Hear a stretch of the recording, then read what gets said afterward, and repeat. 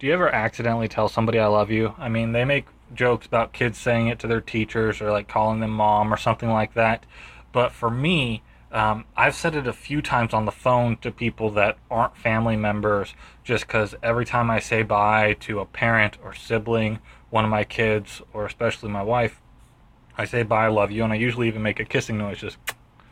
And the best example of this is one time I'm on the phone with a client and I'm texting my wife. And as I'm texting her, love you, I'm saying bye to him and accidentally say bye, love you to this guy. That was about 5 years ago, and he's never called me since.